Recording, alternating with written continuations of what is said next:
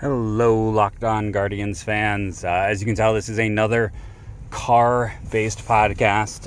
If you missed the explanation earlier in the week, this is actually my second attempt. And before I get into that, I want to remind you and thank you for making Locked On Guardians your first listen, free and available today and every day, wherever it is you get podcasts.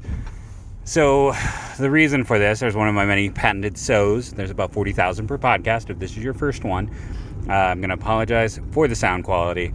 So here's the issue. You know, many of you have been with me for a long time. You've been with me since I started this, and I just want to say right off the top, a big thank you. I love the Locked On Guardians listener family. You know, I see so many other hosts who have to deal with a lot of not nice people, a lot of shenanigans, a lot of jerks. That is not this group. This is a kind group of listeners. When I asked you to go and bury a bad review, you go and you bury it. Many of you have reached out to say, you know, that you're thinking of my family during this time, and I appreciate that. I just haven't had the energy for social media. When I have downtime, I kind of just want to play a video game and not think. I hope many of you can understand that's not like an immaturity thing. It's just I need an escape. If you're new, again, I'm sorry you're jumping in the middle of drama here. Previously, a few years ago, you know, I did a podcast on the drive back to see my father. And talk about, you know, my family and my own history in baseball, and talk about that and how, you know, my father, you know, he's the man who took me to my first Major League Baseball game. Indians versus Mariners. Ken Griffey Jr. hit a home run in his 7th straight game. I think at the time I said I should go look that up. I still haven't done that. Albert Bell homered, and that would start a trend where like my first 4, maybe 5 games I went to, Albert Bell homered. One of those being the infamous Grand Slam walk-off against the Angels. I believe like that first year at Progressive Field, if I am wrong, or as known then, the Jake. But yeah, you know, a lot of it started with my dad, and he was 100% where my beginning of statistical knowledge came from, and 100% where my memory came from. My dad and I had our ups and downs like any dad and son would, and he would often ask like, where did that guy play, or like, oh, what did that guy do before?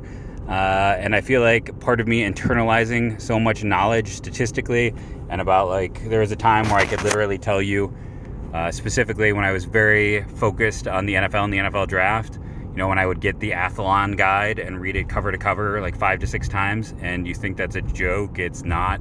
When I used to get the Athlon baseball, I would do the same. Like as a kid, as a teenager even. I know that's the coolest thing to admit, but I loved that. I mean, I would just sit there and memorize. That was for me. You know, those Athlon guys.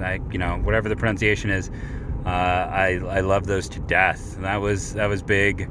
You know, Sporting News would maybe do a draft feature or a baseball one, and I would go in depth. I mean, somewhere I've got like I've still got like old like books that were just prospect books. I should try and dig it out. I am in Ohio right now recording, a rare occurrence for this show. But I've been avoiding the not fun parts. So what's going on? One, I'm back in Ohio, but I cannot stay with my family who I normally stay with because my sister has COVID. So that's the first hit, and that's why I mentioned, I would love to go get that prospect book and do like a retrospective on it, but I can't. Number 2, and more importantly, we still don't know what happened with my father, but I think, you know, I talked about this on the show. If you already heard, you can fast forward, but you know, I had a bad feeling. He wasn't responding on Christmas Eve. I did a welfare check. He was found unresponsive. They asked to do some testing. During one of the testing, do a lumbar spike. They bent him over. He had a hard time breathing, and his heart stopped, at which point he had to be intubated. Now, he is extubated. That is the good news. You know, I'm going to be very honest and share with the crowd. You've all been so kind to me during this time, and I've always been pretty honest and straightforward from the beginning. You know, it's a bit of a family thing, even though I have not met many of you through the years. But again, I want to thank people. You know, like, I don't want to name one name and forget another. Eventually, I'll thank everyone in some form. The last one, I think the most recent one was from Nathan, but like, you know, Aaron, who I've talked about on the show, and many, many others. Those were the DMs. Ryan, who I went to high school with, I saw your message. I'm just not ignoring it right now. It's just been a time where I am not good about responding to things. So my father They took out the tube. He's breathing on his own.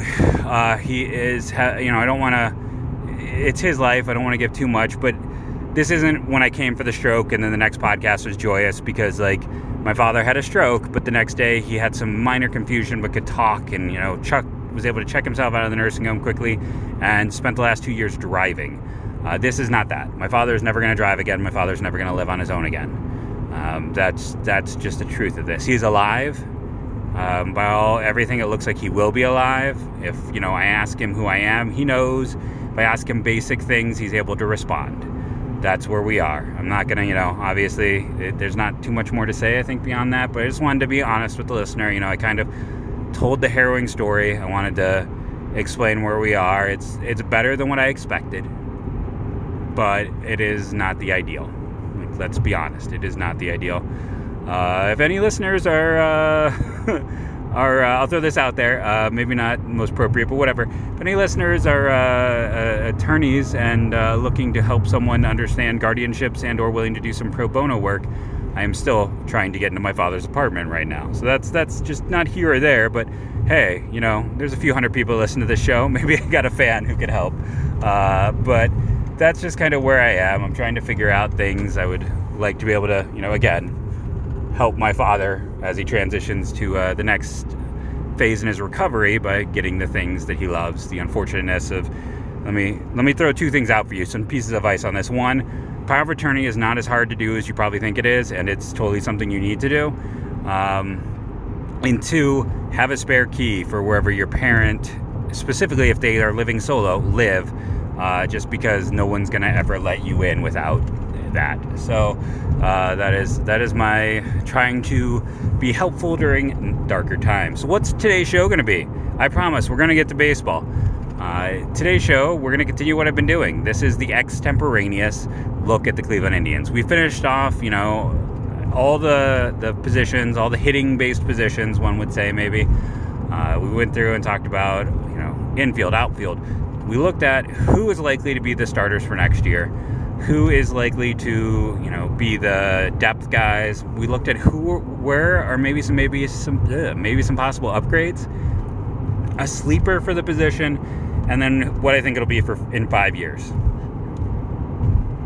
So we should maybe take the early break here, come back and discuss starting pitching to lead us off, because we've got starters and relievers to go. So let's take break one right here. Hey, Built Bar is a product I love. It is a product I use. It is a product I wish I had packed for my trip. It would have been the perfect travel snack. Why? Because it's filling. You're not going to want to have to make those stops. You can make a more direct trip to where you need to go. It is tasty. It is like having junk food in your car, but it's not junk food. You're getting 17, 18, 19 grams of protein depending on the bar. And when you use the promo code LOCKED15, you save 15%. That's right, LOCKED15. And then that deal gets even better, because let's say for a long time, I think right now they're doing a whole bunch of sales. You'd have to go check. I've been getting an email that maybe everything is 20% off right now. I can't confirm that. What I can confirm, though, is like items like gingerbread, haven't tried, want to. Paranormal pumpkin, have tried, enjoyed. They're already, I believe 10 to 20% off.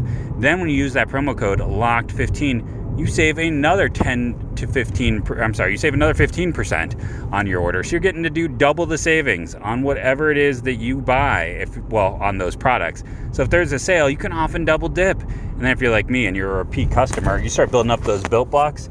Almost every single order now, I get $5 off just from my Built Bucks. Plus, I can still use my Locked On promo code, and I do. That's right. This is a promo code I've used 3 times so far and will continue to use. Go check out Built Bar for yourself. It is a great product. Remember to use the promo code LOCK15 to help us and help yourself. Starting pitching. So there's been a really fun piece over on The Athletic with Zach. I say Meisel. Is that correct? Am I wrong? Let me know. Hit me up on Twitter if I got that incorrect. No one's corrected me yet, so I feel like maybe I'm not getting it wrong, but that doesn't really mean anything. Some of you have given up on my pronunciation. So why I bring this up is a whole series of articles of like, okay, so a fan proposes a trade, then the writers for both cities comment on, who would make this trade. It's interesting because Zach Plesac is the most named person in this, by far. He is the guy. Next is either Tristan McKenzie or Nolan Jones. Now, this is interesting to me for a couple of reasons. Zach Plesac, actually, I think, is not the starter who I necessarily would want to trade.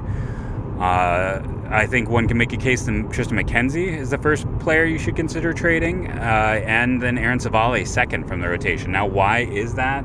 You might think I'm crazy, and it's fair. But one, with Tristan McKenzie, he probably has the highest value of the three. So if you're looking to make a trade that would make a team, for instance, if you want to try to go get a Brian Reynolds or a Cedric Mullins, the only pitcher who's going to intrigue those teams is Tristan McKenzie. He's young enough and has enough team control. He has the highest ceiling of the group. He is also the most inconsistent and has the lowest floor. He is the biggest risk, but he also is the greatest potential player. Consistency has never he's been consistently inconsistent, as we say from time to time, talking about players. But when he's brilliant, he's absolutely brilliant. So I think, that's what you consider. And then one, just the general health. This was a solid year, but remember again that, there has been a long, recent history of missed time due to health concerns. Savale, I've talked about many times. He doesn't stay healthy. He has not had a healthy season so far. Some of the peripherals for him are not all that exciting. He started out really strong, and he did not look good when he returned, so maybe that's part of the reason you downgrade that. But he's coming off one of his better years so far. And then also remember, he was the one they took out of the rotation for the postseason. He was the one that they decided was better off in kind of that secondary role. I think his value might be higher than Plesac. And the other thing, honestly, is when you look at Plesac, he was brilliant in the strike shortened season. I don't know what to take from it. I don't know exactly what has gone wrong, that, we've really torn it apart. I don't think he gets back there. But if there's a remote chance he gets back there, he would be the number 2 starter on this team if he could pitch like he did in 2020. When he has had the most consistent run of success of the group, of high-level success. But, yeah, people are very quick to want to trade him. There's a lot of things we're down for him this year. There's a lot of reasons to consider trading him. I am still of the opinion I don't think they trade a starter. I think that the 5 guys are the 5, and that's the way they're going to be. I don't think we're going to see a change there. I think, it's going to be Bieber and then Quantrill, then likely Savale, then likely Plesac, and then McKenzie is your 5. Again, Tito's the manager. Your young guy is going to be the last one. As for the rest of them, we've talked about 3/5 of the rotation. You got to assume Bieber's been going to be healthy. He has been for his entire career. It was kind of fluky last year.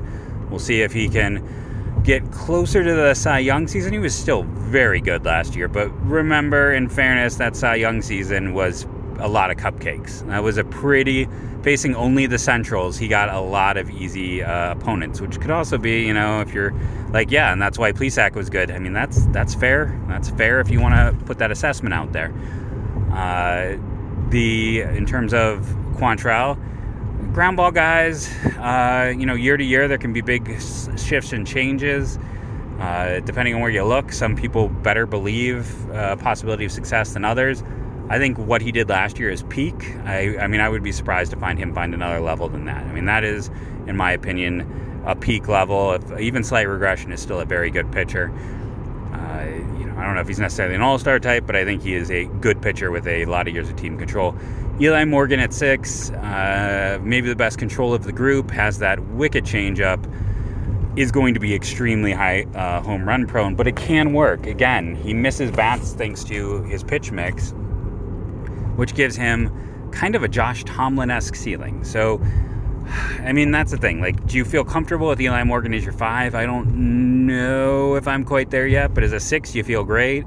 The next ones up are, the Rule 5 guys, Pilkington, Connor Pilkington, I guess I should give first and last name, Tobias Myers and Cody Morris. Morris is probably first up with that group. When we're discussing who would be, the next wave, he's the closest. Now, he could also be someone we talk about more for the bullpen. He just has 2 really nasty pitches. I think he can work as a starter. Don't think that I'm saying something different. All I'm saying is I think potentially, he's a guy where as a he could move quickly as a reliever. That's all. Not that he can't be a starter. Not that his future is in the pen, but he has present MLB relief stuff. What his stuff is now could work in the major leagues in a relief role. He needs to work on the third pitch and just a few other things, and honestly, he just needs reps. The guy has been, had some health issues, which also makes one be like, oh, maybe long-term relief. But, he's not a guy where I'm like, let's just throw him in the pen and forget about it. But you have that. You have Tobias Myers, who they just acquired, so I would put him a little bit further down because they're going to want to work with him, and unfortunately they can't do much now with the lockout. And then Connor Pilkington, who they went out and traded Cesar for and clearly liked. And, he's a lefty who's got a really good... Like I said, this is a player who at one point in time in like my preseason big board was like a top 10 player, came from good pitching college. Chicago's history with pitching development has not been strong of late. Let's go through and be honest. Look at Carlos Rondon worked out at the last possible moment. A lot of their guys who've come up, their entire rotation is outside sourced. They did fix Lucas Giolito, in fairness. That he was a guy who was a lesser piece in that trade at the time for Adam Eaton, and they got him together and it worked out.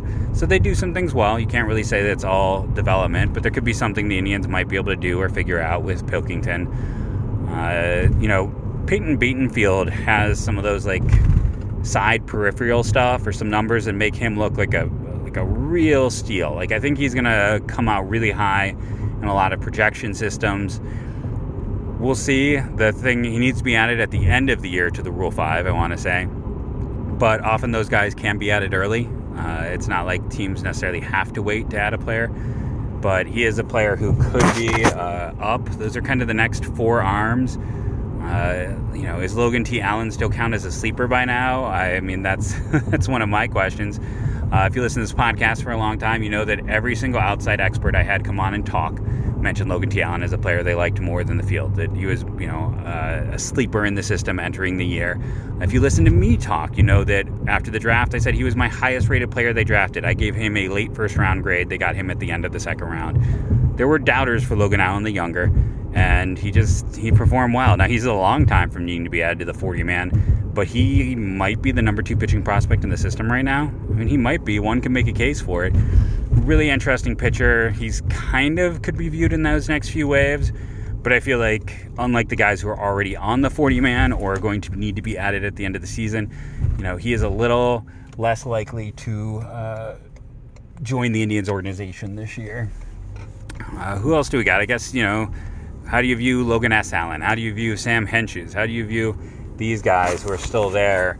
I think, you're kind of viewing them as relievers or as 40-man fodder who may not be around. Like Logan Allen the elder, I don't know if he has any trade value. He might be one of those guys where if they go out and sign someone in free agency or they make a deal and they need clear space, he feels like one of those guys who could be moved off relatively quickly. But yeah, that's kind of neither here nor there, but someone who's just to kind of add in with the depth. I don't know if there's like a great sleeper as a starter. I will tell you, there's not a great outside option. We saw the starting pitching market get picked over, I should say, very quickly. We saw that was got raided, teams went out, all the names are pretty much gone right now. So I don't think there's a lot of great external options in 5 years. Okay. So in 5 years, I think you still got Tristan McKenzie. I'm going to assume that they've probably lost the rest of that rotation in 5 years. I think everyone's contract would be up. Maybe I'm going to go Quantrill. I'm going to bet Quantrill is the one that they figure out a contract with just because he's a little bit further down the pipe. He's not going to have the eye-popping numbers of some of the other players due to his strikeout rates. They're never going to be all that great. So, and then I'm going to say Logan Allen the younger will be in that rotation. I'm going to say Peyton Beatonfield will be in that rotation. So that gives us 4 starters. Do I think it's Pilk? Do I think it's Myers? I'm going to go Cody Morris. I do think he is potentially, like a high-end reliever, and I know a lot of people are like Daniel Espino. We'll get to that. But I think that is my best guess at a rotation 5 years from now. That McKenzie, I think, has enough team control. He'd still be here.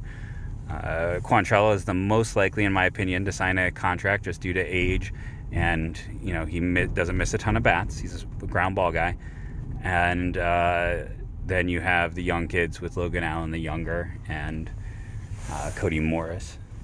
So yeah, tell me what you think. What do you think about starters? It's still a position of depth relative to the organization, and on top of that, it is something they still develop well. And they got all those young guys. One could make a case that in 5 years, Gavin Williams I should maybe be considering for that rotation. Should I be talking Tanner Burns for that rotation? They're going to keep piling them out, and we're going to have to keep, figuring and sorting. But it is an interesting situation for the Indians, and it's still a strength of the organization from top to bottom. Even after all their departures and issues, starting pitching is still a massive strength. Let's talk another sponsor, BetOnline. If you like to gamble, if you want to look at odds and lines, it's a part of the game anymore. Come on, Bally Sports Ohio. It's owned by, they got the tie-in now. Everywhere with sports is tied with gambling.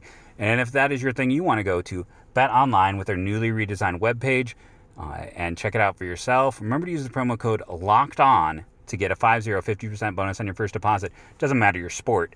Cricket, Aussie rules football, that's there. Well, what happens if you don't like sports? Politics, you can bet on that. There are casino games and poker. Anything there is, anything imaginable for you is over at betonline.ag. Check it out.